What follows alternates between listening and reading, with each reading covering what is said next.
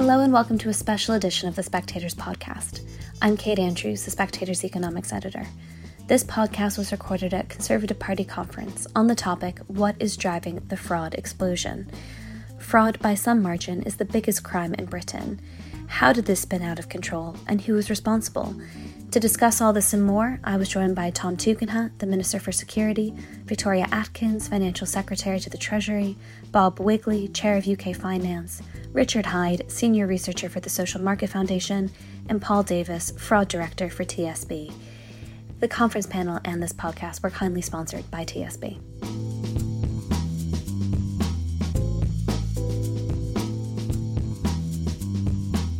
I'm going to start with a few minutes of opening remarks from our ministers. We'll start with Tom, then Victoria. We'll go to our other panelists. Please, 2 to 3 minutes max, because I like to prioritize audience questions. So be thinking of those from the very beginning. Tom, let's start with you. Thanks very much. Look, let me tell you why fraud comes under my brief as Security Minister. It may not be obvious why it should, but it does. The reason it does is because the overlap between fraud, state threats, and national security is actually very large. We see things like ransomware, using fraudulent techniques to extract money from British businesses, to steal money out of British bank accounts, that is then recycled into paying foreign agents, paying terrorism, paying for drugs, paying for crime. So the overlap, I'm afraid, is quite large. And it really does mean that fraud for us is a national security issue. That's why it's my responsibility in the Home Office. And the comment about 40% tells you quite how large a problem this is.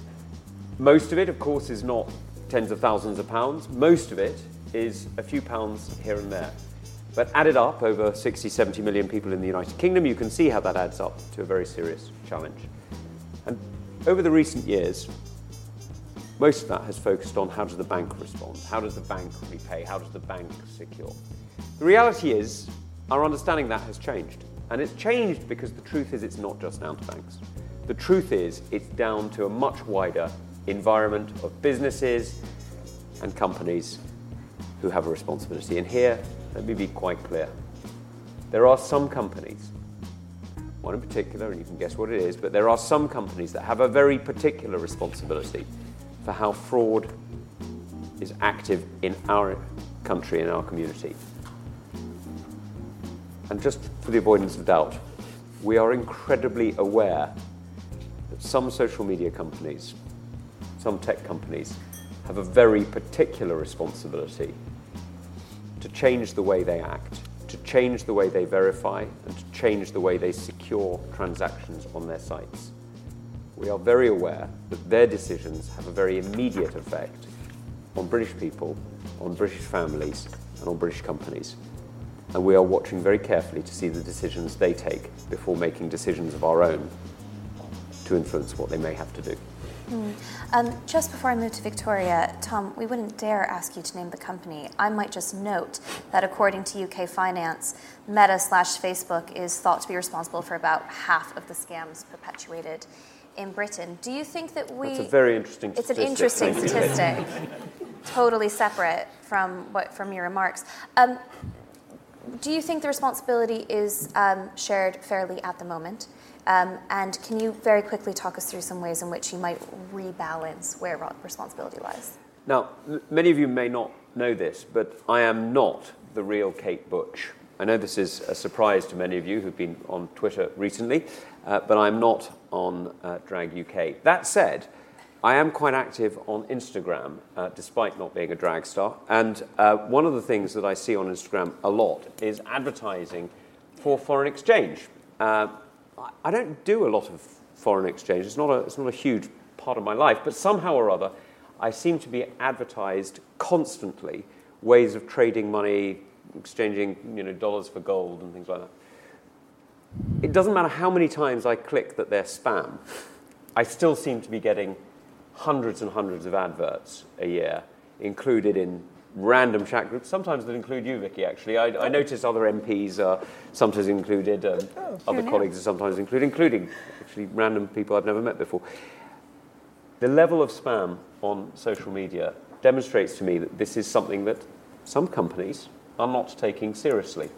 Because it's quite clear to me that when international artists or major film companies want to close down copyright infringements on sites, YouTube responds very quickly. When there was pornography on sites, companies responded very quickly. Somehow, and I know this is extraordinary, foreign exchange transactions seem to be much harder to stop than copies of music or copies of film. I'll just leave that there. Victoria. Well, hello, Spectator, and thank you to the Spectator, and also to TSB for hosting this, because TSB, I know, is doing a great deal of work, not just on tackling fraud, but also, importantly, tackling economic abuse, which is something I hope that TSB knows is very close to my ministerial heart. So I'm here as the Financial Secretary to the Treasury. It's one of those titles that it tends to be pretty impenetrable, much like the Treasury itself. What it means is I'm the minister responsible for the UK tax system, and in particular I'm the lead minister for HMRC. I'm sure we all have very fond associations with HMRC, and I will try to bolster those fond associations this morning. But the reason I'm here is actually to talk about the other half of the equation that government is looking at when the issue of fraud is raised. Tom has a laser-like focus on consumer fraud, how we as individuals are affected by fraud. But I'm here to talk about tax fraud, because tax fraud hurts each and every one of us. The less tax HMRC is able to collect, the more pressure that puts on our public services and the more difficult questions that poses for us as Treasury ministers when it comes to fiscal events. And just to put this in context, last year HMRC collected £814 billion of tax. That pays for everything we care about. And it's an absolute bedrock, the foundational stone, if you like, of our free and democratic society. Because if we don't have a safe and stable and functioning tax system, much as we don't like paying tax, but if we don't have that tax system, then we cannot have the rule of law, we cannot have freedom, and we cannot have democracy. And I say that because, again, a theme of this conference, I hope that you're hearing from ministers, is that we need to stop being quite so hard on ourselves, and we need to look out and see how the rest of the world views us. And I tell you what, the world watches what we do as a tax collector, as a tax collecting agency, but also the help that we're able to give developing economies in setting up their own stable and safe tax systems. And they genuinely look at us with admiration and with thanks, because we genuinely help developing economies to try to build that foundation so that they too can allow their democracies to flourish and thrive. So I come at it from that ministerial perspective, but it's also personal for me, because my background, before I came into Parliament, I used to prosecute criminals for a living. Towards the end of my career, I specialised in prosecuting organised crime gangs, and we were very particular in the way that we treated these gangs. We couldn't, it was the Al Capone principle. We may not be able to get them on the drugs and the guns and the murders, but we could follow the money, and follow the money we did. And we brought down, I say we, law enforcement, team of counsel and lawyers, we brought down many, many very, very bad people. We got them on the tax fraud, or we got them on the money laundering, but we knew behind the scenes there was an awful lot more to their criminal enterprises. So this discussion is something I genuinely think we as a society should be having, as I say, not just in terms of the consumer focus, but importantly on the tax focus. And to give you a little sense of what we're trying to achieve in government, we have, I'm again happy to say, internationally, one of the smallest tax gaps in the world. What is a tax gap to anyone who's not an accountant? Well, it's the difference between the amount of tax that we as a country theoretically should collect and the tax that we actually do collect. And our tax gap has fallen since the heydays of 7.9%-ish in the dark, doomy days of the last Labour government. We've cracked it down to 4.8% in the most recent figures. That is a very, very significant drop, but it's also internationally a really, it's not that any tax gap is good, but it's pretty good compared to our competitors in equivalent economies. And the reason for that is, first of all, I think most people understand that part of our social contract is paying our taxes and paying them on time. But also, if people either make mistakes or if they step over the line into the world of trying to commit fraud, trying to evade tax, then HMRC has a very, very well-established plan for both tackling that in the civil courts, but also, where necessary, in the criminal courts. But to give you an idea, I mean, we have various facilities around the country where our law enforcement teams are, and the complexity of some of these frauds that these OCGs are deploying against the revenue are truly mind-blowing. And so what we need to do is what we're trying to do is to get earlier in the stream of the fraud, either to prevent it at the very outset or to be able to intervene at an earlier stage than perhaps we're managing at the moment. And as Tom rightly says, it is getting more and more complex with the arrival of, if you like, social media into this field, because many of you will be aware of, for example, the challenges we have with research and development tax credits. These are amazing tax credits that help to support businesses around the country meeting all of the ambitions that the Prime Minister or the Chancellor have for the industries of the future in our country. These tax credits are a critical part of that. But we know that they're under attack. And they're under attack not just from organised criminal attack, but they're under attack from people who pop up on Instagram and suggest to pub landlords that they might be able to get a research and development tax credit for, and I promise you this is a genuine case, discovering avocado. Extraordinary. So we've got a lot of practical measures that are coming, either coming into force over the coming months or have already just come into force to try to stop the way in which those repayment agents and other agents are seeking to behave on the internet.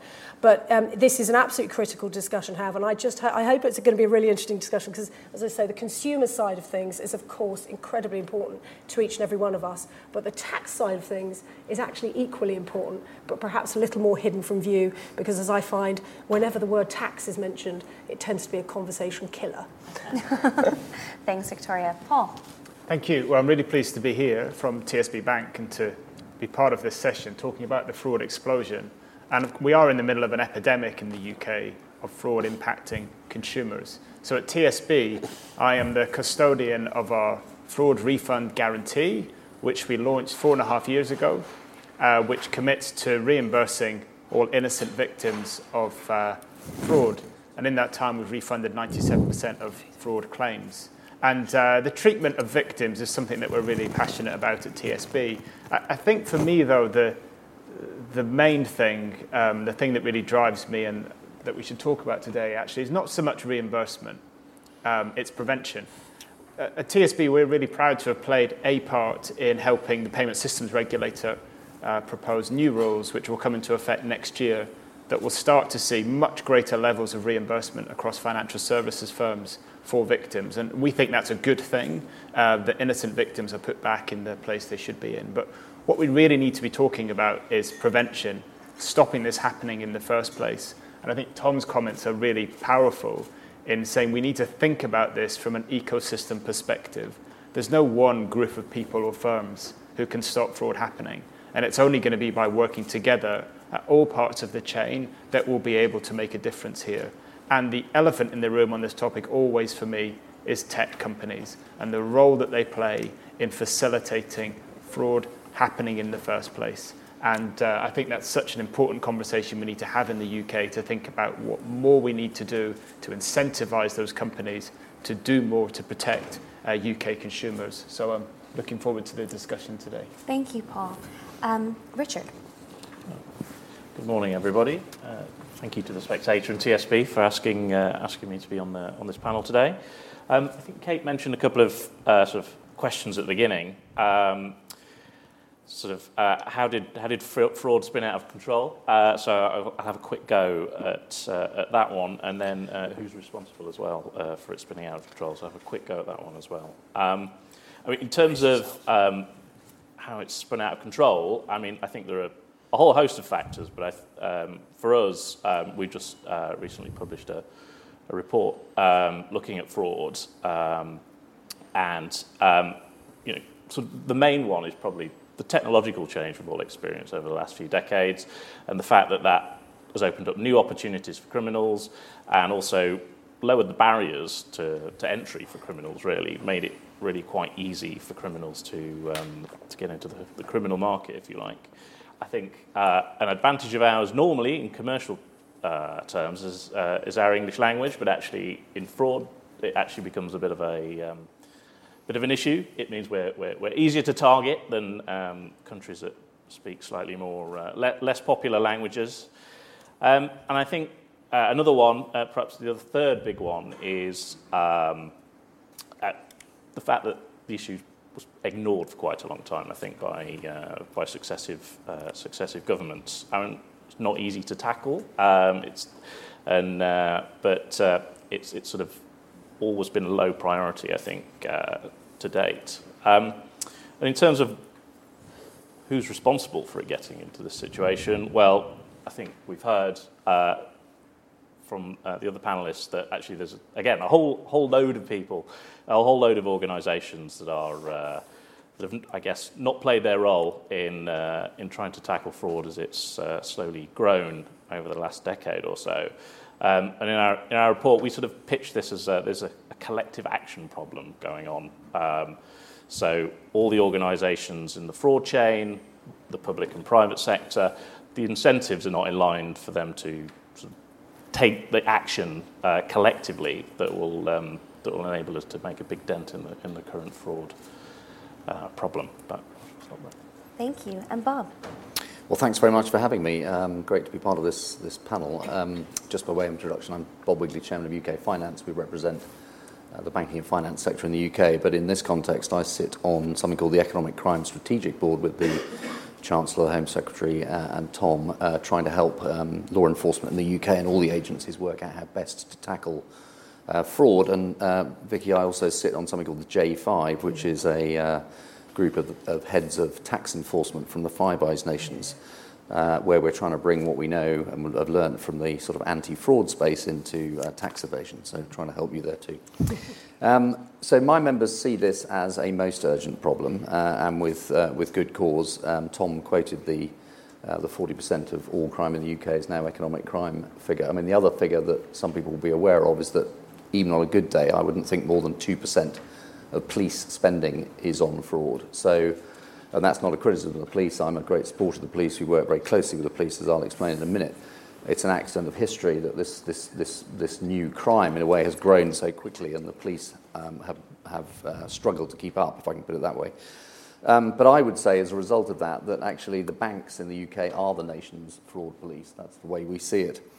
And Tom mentioned, although the individual amounts are quite small, we know it adds up to 1.2 billion that was stolen through this activity last year. It might be a relatively small amount, but for that individual, it's horrendous. It has not just potentially, if you lose part of your pension or part of your savings, it's horrendous for you, and it has psychological impacts, not just the obvious monetary ones. So it's something we've all got to get behind and try and stop. One of the things I'd like to see is use slightly different language. We talk about fraud, and I think to most people in the street, fraud sounds like something very complicated that sort of people in suits in big companies do. We're actually just talking about very grubby online theft. That's really what it is. So I'd like to sort of start using that kind of language, because I think people in the street would understand better what we're talking about. So the sector I represent and my members are right in the front line of tackling this issue. We actually operate something called the DCPCU. I won't bore you with the acronym, but essentially what it is a group of police, largely from the Metropolitan City London Police, who are fraud experts that we pay for. They work in our offices, and we combine the intelligence that financial intelligence officers in banks accumulate through monitoring activity in bank accounts and looking at credit card activity with what the National Crime Agency and the other agencies know, and then we try and go and target serious organised crime gangs. So every day we'll be sending police out to raid premises, recover stolen credit cards, more credit card numbers, take laptops and mobiles, and go and bust up these serious organised crime gangs. And as Victoria rightly said, when you do go and do that, you don't just find credit card issues. You find drug trafficking. You find you're right in the middle of county lines and all sorts of even more horrible and nefarious activity. So it's a really important thing that we do in partnership with the police.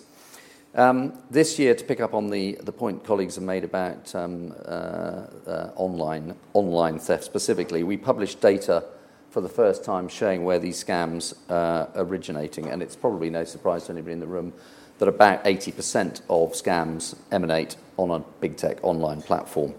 It's either telecoms or it's social media. So how do we tackle that? So I think there are 4 or 5 things we can do together. One is better education. So we, for example, run something called Take 5 to Stop Fraud. It's the simple concept. You'll see it probably on bus stops, on your bank statements. If you take money out of an ATM, you should see our Take 5 to Stop Fraud campaign everywhere. Basically what it's saying to you is if someone asks you for your personal data, a PIN number or an access code, don't give it to them, or at least stop for 5 minutes and think, should I be giving it to this person? And if you're in any doubt, just stop. And that's been quite effective. We do that in coordination with the Home Office. And actually, we're starting to get the social media companies involved with us in improving the design of that scheme and indeed in part to try and fund it so we can expand it. The second thing, of course, is legislation. Good news here, we've recently had some good progress, both with the Online Safety Bill, where some elements of fraud will now be included in the responsibilities that big tech companies have to their consumers and customers, and of course the Economic Crime and Transparency Bill, where for the first time banks will be better able to share information with each other and with law enforcement in real time. I would say that over the last few years we've been fighting these criminals with both arms tied behind our backs. Now it's only one. As a result of this bill, we'll definitely make improvements, but there's still more we can do. You mentioned the APP process where the payment systems regulator is consulting at the moment. All I would say on that is we ourselves as a trade association have pushed to make fraud reimbursement compulsory because at the moment it's voluntary and not everyone's signed up to it. I do think, though, that there is a fine balance between a compulsory scheme of reimbursement and still insisting that consumers have some responsibility for their own behaviour.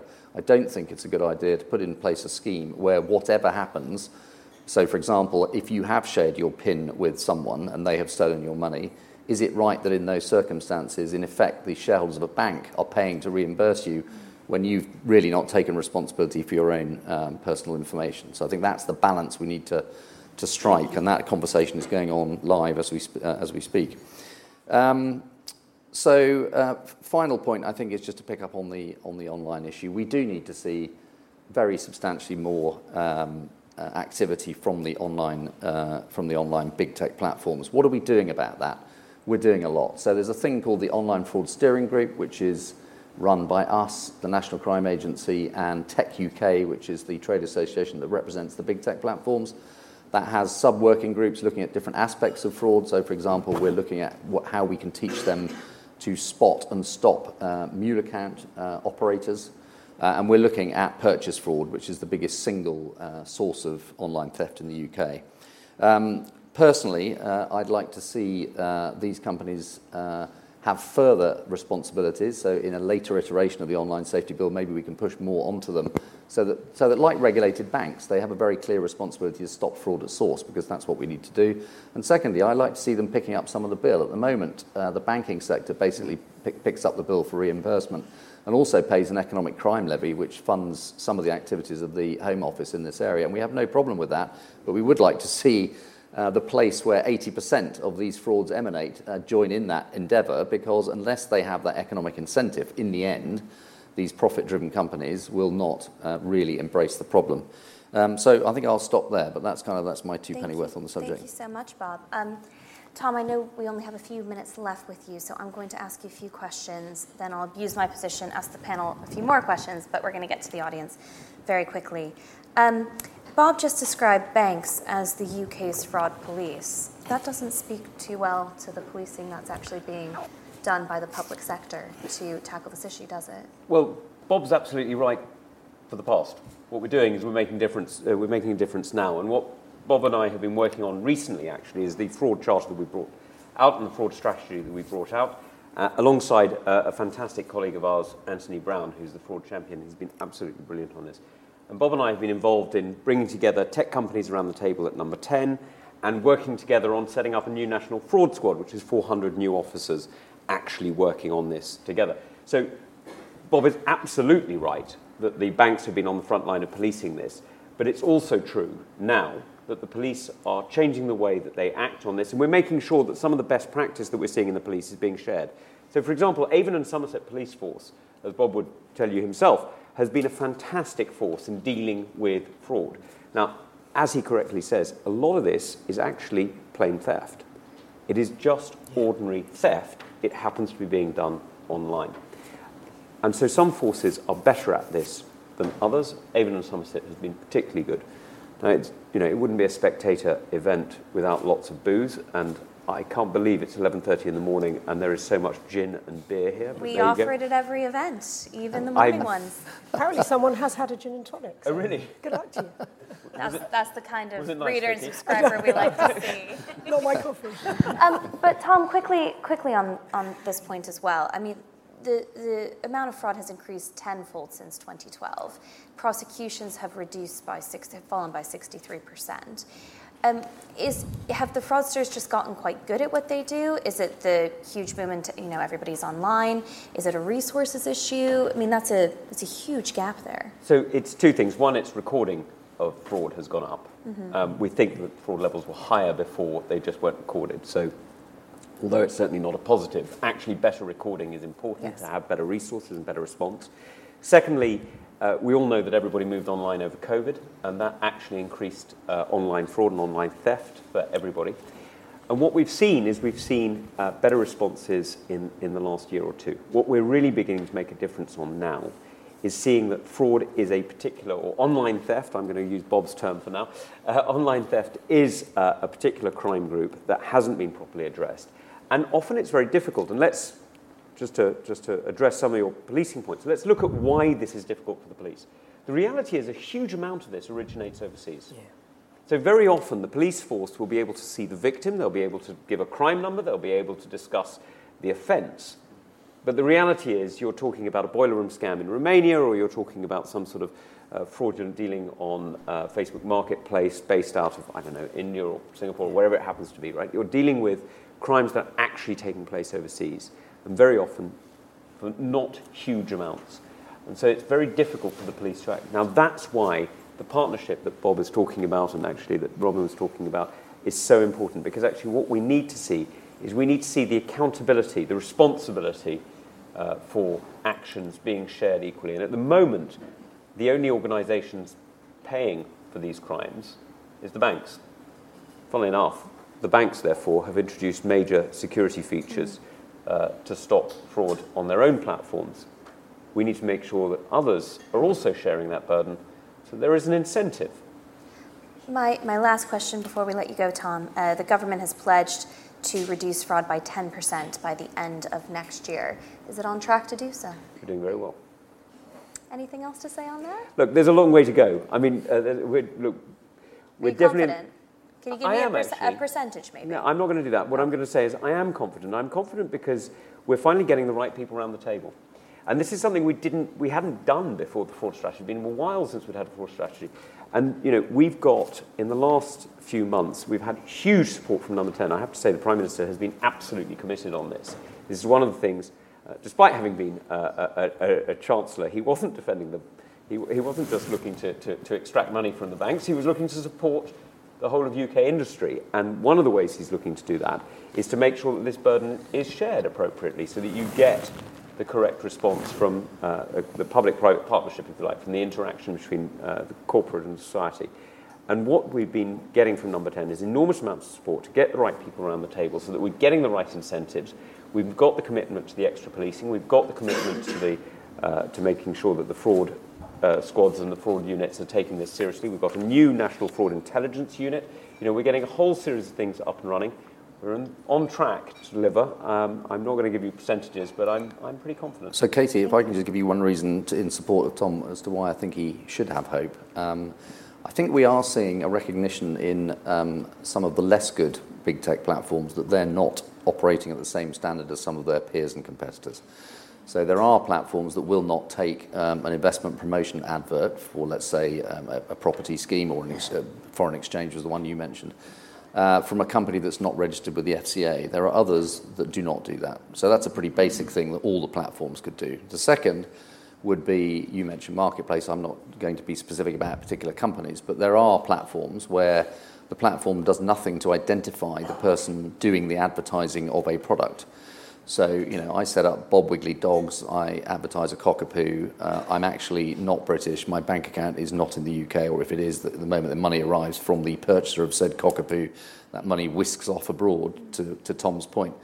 That could all be stopped by the platforms identifying not just the identity of the person doing the advertising so they can come after them if the money disappears, but secondly, where they are, to stop overseas online theft. So, and I think I'm seeing a bit of a recognition amongst some of the platforms that maybe we're not operating in line with our peers and it's time to do something about it. So fingers crossed, and I think that's one reason that Tom has some hope that he might achieve his target. Of course, there is one very good example of this, and we can be critical of companies, but let's praise the ones that are doing well.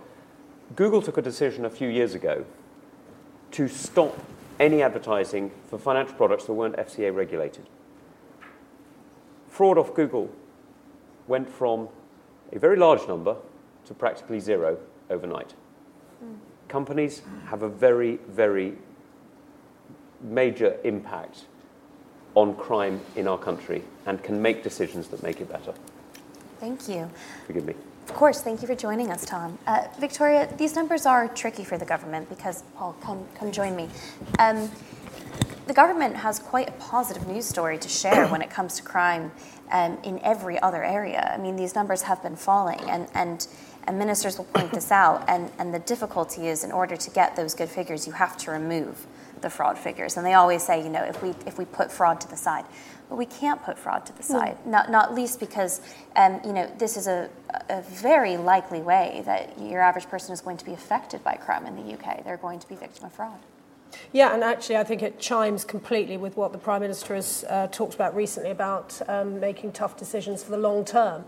Everybody knows if they've been a victim of a crime, if they've had their life savings stolen, if they've had a mortgage fraud committed on them, they know that, and it seems to me it's the duty of government to be transparent about that, even though, even if it's difficult to talk about the size of the problem. Of course we should, because it's only then we can address measures as to how we can solve it.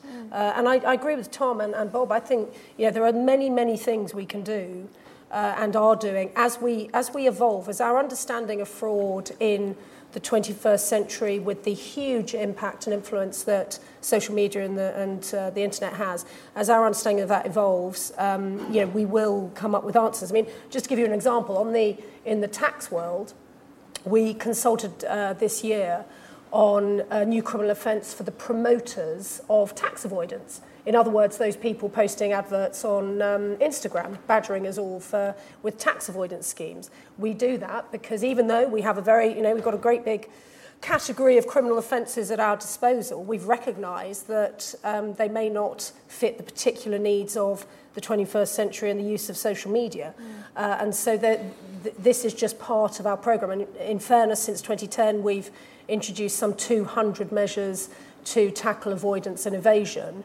And of course, we will continue to do that as criminal businesses, because that's what they are. They're very good businesses in the underworld, as they change their business patterns to try and extract more money from innocent people. Paul, can we talk a bit about industry standard here? Because Tom, before he left, was talking about the important role companies have to play here. And TSB made a commitment to their customers earlier than other banks to essentially reimburse in almost every circumstance. But I think Bob has also made the important point that everyone has a role to play here. Consumers have a role in being savvy and protecting their finances. Banks have a role in reimbursement. Private companies who are offering products and advertising products have a role in what they're advertising. How much does industry and private business setting the standard matter? I think it plays a huge role, and financial services in particular are awash with standards that make a real difference on fraud prevention. So long before reimbursement became a huge topic, there was FCA regulation on this matter. Payment schemes such as Visa, MasterCard, Pay UK had rules that banks had to follow. The payment systems regulator was another actor. And then UK Finance convened a working group of major banks that rolled out best practice standards for dealing with scams, preventing them happening in the first place, and how to treat victims. All that has evolved over time. TSB has a refund guarantee now. Other big banks are signed up to a scheme called contingent reimbursement, which also covers the topic of treatment of victims. And through UK Finance, we have a huge number of forums as well, where bankers, people like me, come together and we talk about prevention and tools and techniques and steps that we could all be taking. And I think all of that manifests itself in the huge rate of prevention which banks are able to achieve now. And in the 6-monthly reports that UK Finance publish, Bob's teams are reporting that about 2/3 of attempted fraud on bank accounts is prevented now. And that's through financial services companies like TSB and others deploying these industry standards and latest technology to stop fraud. The trouble is, banks tend to get involved quite late. And when scams are happening these days, there's usually been a huge amount of social engineering in complex, sophisticated scams before the victim has even approached their bank. And so the criminals have got a bit of a head start on the bankers in this game, because by the time the banks get involved, it's quite late in the day. We're trying to not just prevent a fraud, but we're trying to unpick all that social engineering that's gone on before. I do think minimum standards and industry collaboration has such a key role to play, and that's why it's so important that we deploy those tactics on other parts of the ecosystem, such as tech. And I know there's work going into deploying a tech charter.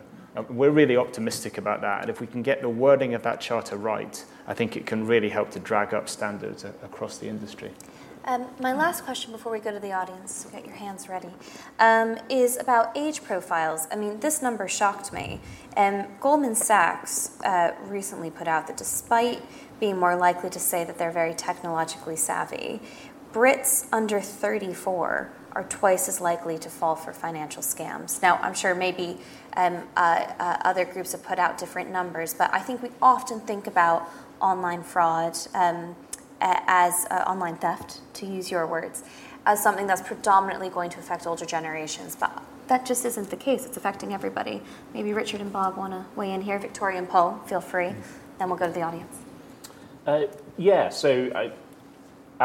report we recently did, we did some polling around victimisation, and while the differential was not as high as Goldman Sachs found, there's a relatively even. We found a relatively even distribution among age groups in terms of victimisation, which I think, the stereotype is that it's older people who are less tech savvy, but that doesn't seem to be borne out at all. What we did find about older people was the amount they tend to lose tends to be a bit higher. Right. But in terms of levels of victimisation, it was fairly evenly spread. I don't know, because I haven't seen any data, but I suspect if youngsters are more likely to be defrauded, it's probably because they spend more time online where the fraudsters hang out, rather than that they are, as it were, disposed differently. Yeah. But I don't know, because we don't have any data, I don't think. And I think one of the good points about reframing this as grubby theft online is to help dispel the slight. I think there is a bit of a stigma. If you've been scammed online, they will be very sophisticated. The way they have recordings in the background that makes it sound like they're in a busy call center, or they send you an email or a message that looks incredibly sophisticated. And so there's a bit of stigma that you've been conned, that you've allowed yourself to be taken in by this, and we shouldn't have that stigma, because these people are extremely clever and focused on screwing money out of you, basically. And so we've got to try and break that down. The other thing I should say, by the way, HMRC never ever call you from an overseas centre. If you ever get a call from HMRC claiming to be, and they're somewhere overseas, that is not legitimate. So please don't give them your details. I completely agree with you about the stigma. I think, if someone breaks into your house through the window, you wouldn't have any hesitation in ringing the police. If someone breaks into your bank account, or the equivalent thereof, why would you be any less... why should you be any less likely to ring the police or fraud action? For me, the one cohort of people that we all think scams affect is other people. It's old people or careless people or people who don't do enough checks, and that's the myth that I'd want to dispel. Under the fraud refund guarantee at TSB, we've refunded our customers from age 16 to 96 and every age in between. Everybody can fall victim to scams. And if you think you won't, then trust me, there is a scam out there for you. And at the right time and in the right situation, all of us can fall victim to these scams. They're really sophisticated, and that's why this is such an important topic that we all should be interested in making sure that banks, tech companies, government are doing something about it. Let's go to the audience. A few terms of engagement here. Please stand up. Tell me who you are, where you're from. Ask your question. You are welcome to give a speech if that speech is under 10 seconds, and it must end with a question to our panel. Start with the woman in the front row here, woman in the purple blazer here. I'm going to take a bunch of questions so our panel can pick and choose. Go ahead. Thank you.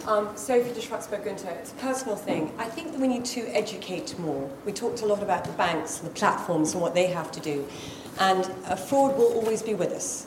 And so I think we need to start at school with financial planning and education and make fraud an integral part of that and say, this will happen to you. It will continue to evolve.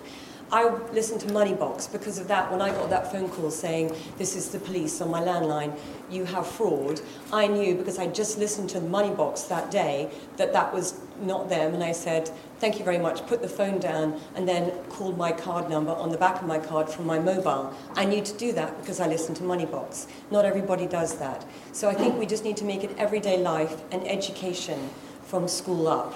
And be very overt about it. Such a great point, Sophie, if I may say. So there is a campaign called Don't Be Fooled, running today in 300 schools. There are 20,000, so we've got a way to go, but we're on it. We've designed the campaign. We're now rolling out across the school system. So completely agree. Yeah. My name's Sue Kay from London. I'm no longer online, and the scams that come to me are on the phone. Mm-hmm. And I know they're scams because HMRC, the TV licensing, and Amazon, who tell me my account's been suspended when I haven't got one. The only time that I was caught by a scam was where I didn't even know it was happening, because it was a BT phone that was ordered online, and the only information they had from me was my name and address. They used an email address which wasn't mine, a landline number that wasn't mine, and a mobile number that wasn't mine. And BT didn't do any checks at all, nor did they send me a letter saying, thank you for ordering this. It wasn't until I got home from a trip, found the bill for £1,200, and unravelled the whole thing. Ooh. So BT were negligent, in my view, in not making any checks, not even writing to me saying, thank you for your first order. Just as a corollary to that, I happened to have this conversation about 5 years ago at Party Conference. And as I went out, somebody called me, and it was a chap who was a Mabel director at BT, responsible for security affairs. He invited me up to BT's headquarters. I met the manager for this, that, and the other, and they told me what they'd done. The questions they had to answer to get the account were multiple choice that you could guess in a heartbeat. And they promised me they would have greater checks so that you couldn't do it. Whether they have or not, I don't know. But there should be checks that screen out the fraudsters and not ones that make it easy for them. By the way, on the fake email address, they sent details of when the phone was going to arrive, and they stood outside my block, waited, and the courier. They waited for the courier's van, they met the courier in the car park, said they were me, signed for it as me, and off they went. The checks were nil. Thank you. Can I take the lady behind her, please? And the man in the check jacket. Thank you. It's Katie Watts. I represent Money Saving Expert, the website founded by Martin Lewis. So I've had engagement with everyone on the panel on this issue and agree with a lot of the points that you've made.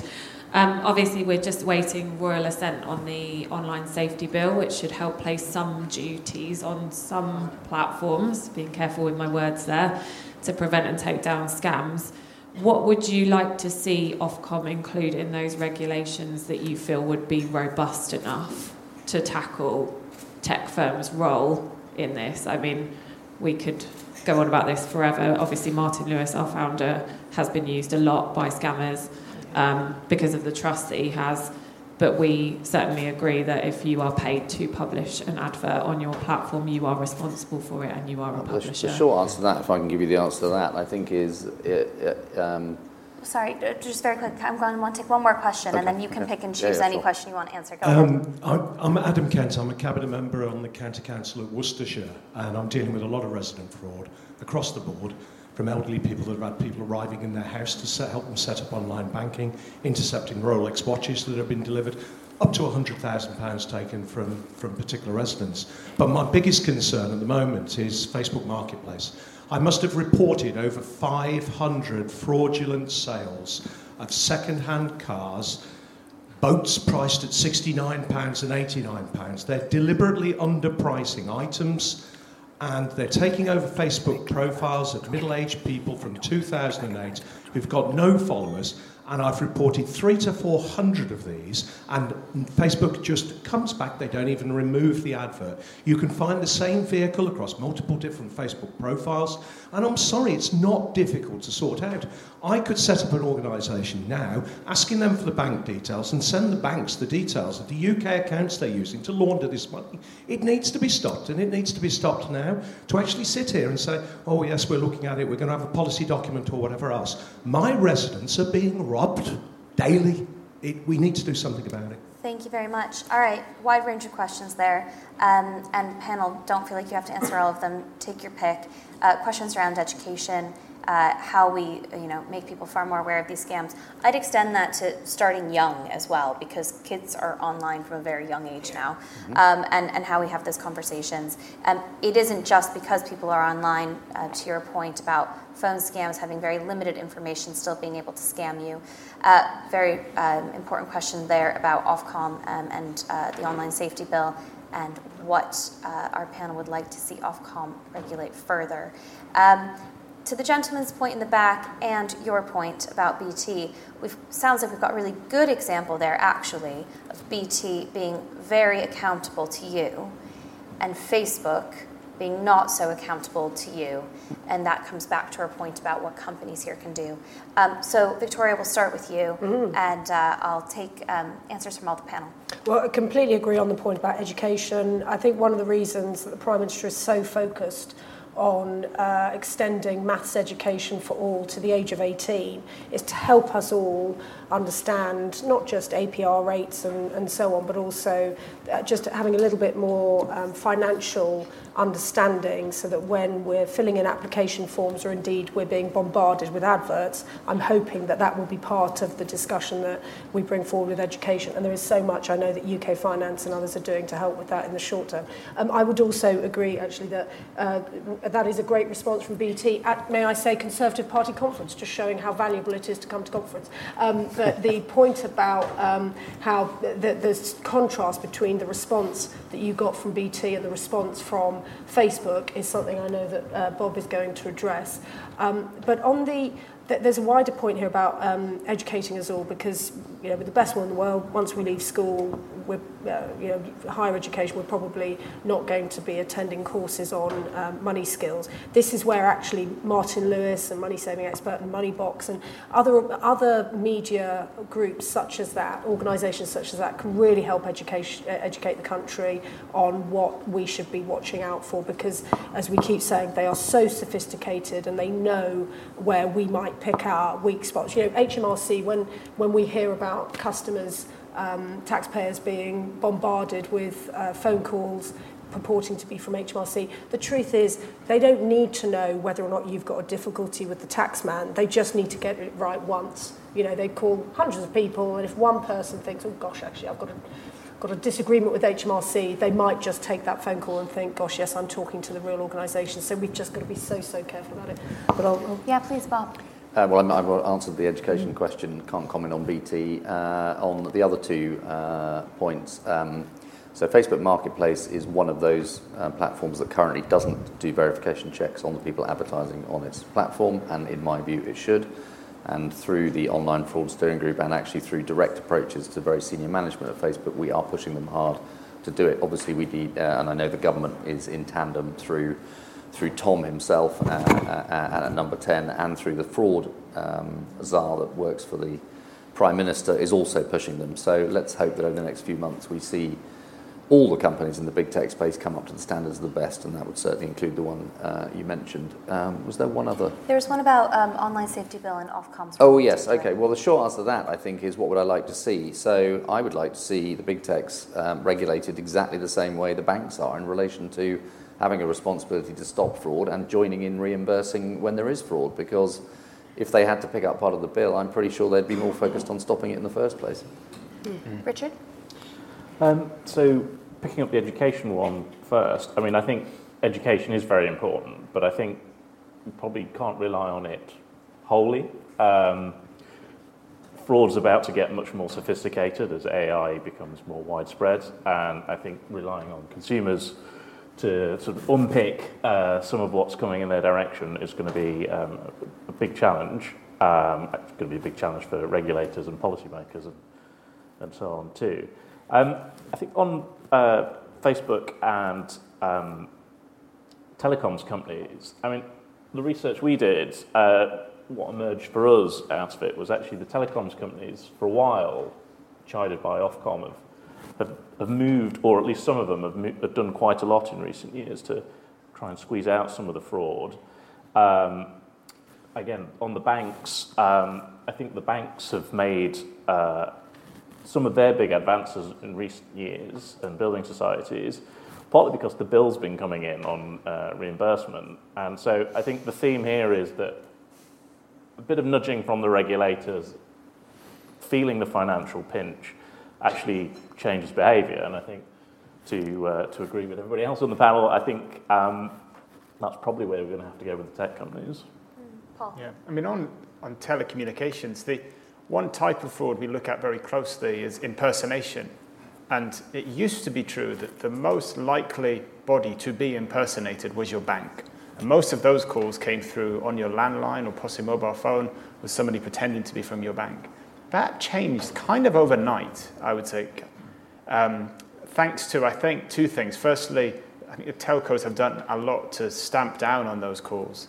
But secondly, we saw it shift, and it shifted to WhatsApp. And now the most likely person to be impersonated is a parent, and actually mums, weirdly. And so scams that start, hi mum, and then I need money. And now the most prevalent form of impersonation scam, that happens through WhatsApp. And that again points to me the importance of tech companies doing more to stop scams happening. And look, I completely agree with the remarks you make on Facebook Marketplace. It's awash with scams. I mean, I've used it myself, and it shows the ingenuity of the scammers. They don't just stop at trying to scam people when you're looking to buy something. If you post something to sell, there are people trying to scam you. I've done it myself in trying to sell things, old bikes my kids have had, and I spend weeks batting off scammers. I literally think that platform probably has more scammers than genuine users, actually. Eventually, I found a nice chap who lived close to me who did buy the bike and made it all worthwhile. But to me, it just points to the fact that not all platforms are like that. eBay isn't like that. We see hardly any purchase scams reported through eBay. Why? Because they vet users and they offer users a safe way to pay, neither of which Facebook Marketplace do. And I think given the brains, the capability, and the investment that are available to Facebook, I just don't understand why they can't take those basic steps to better protect your local residents and the UK consumers as a whole. We're going to take one more round of questions, but you must stick to my 10-second rule. Otherwise, our panelists are not going to have time to come back. And please end in a question. So we'll take the woman in the third, fourth row here. We'll take both ladies here, and the gentleman in the blue blazer here. Go ahead. Hi, thank you. Nicola Sharp-Jeffs, the Chief Executive of the charity Surviving Economic Abuse. I'm going to be talking or asking a question about the hidden victims of fraud, so those who are experiencing fraud from an intimate partner.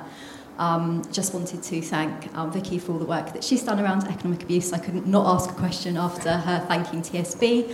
I would also like to thank for the fantastic flea funds that you have in place for survivors, which is making a huge difference, and also to Bob for the work that's been done within the working group at UK Finance and the Financial Abuse Code, which has created real consistency in terms of how banks and building societies respond to this particular issue. Just a slightly different question. One of the things that we see is that banks and building societies don't talk about what they're doing to support victims and survivors of economic abuse because of fears of fraud. And we find that that can be very difficult because it means victims and survivors won't come forward because they won't expect their bank or building society to do something.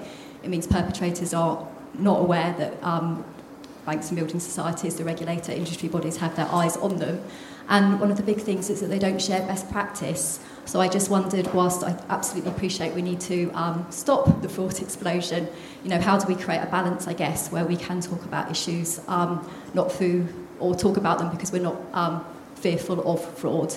And just to break down the stigma, I myself was a victim of fraud 2 weeks ago where I apparently spent £3,000 on seafood on behalf of the charity. So it really does impact us in our everyday lives.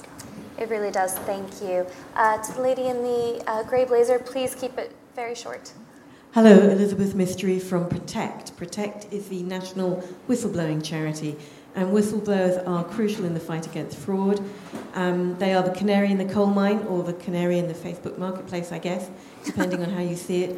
Would the panel look at possible reforms to the Public Interest Disclosure Act? They don't have to be major, we don't want to have a lot of red tape, but would you look at reforms to improve protections for whistleblowers so they can continue to come forward, both in a corporate and in a consumer sense? Thank you. Last question. Good morning, Kate. In obeying rules, my question is very short and simple. We love to see it. Is action fraud still fit for purpose? Does it employ enough people? I'm sorry, can you hold that slightly closer? Sorry, maybe it's not working. Is action fraud?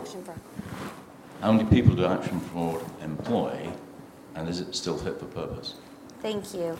I'm going to let our panel take any question there that they want, and also please sum up 1 minute each. Richard, we'll start with you.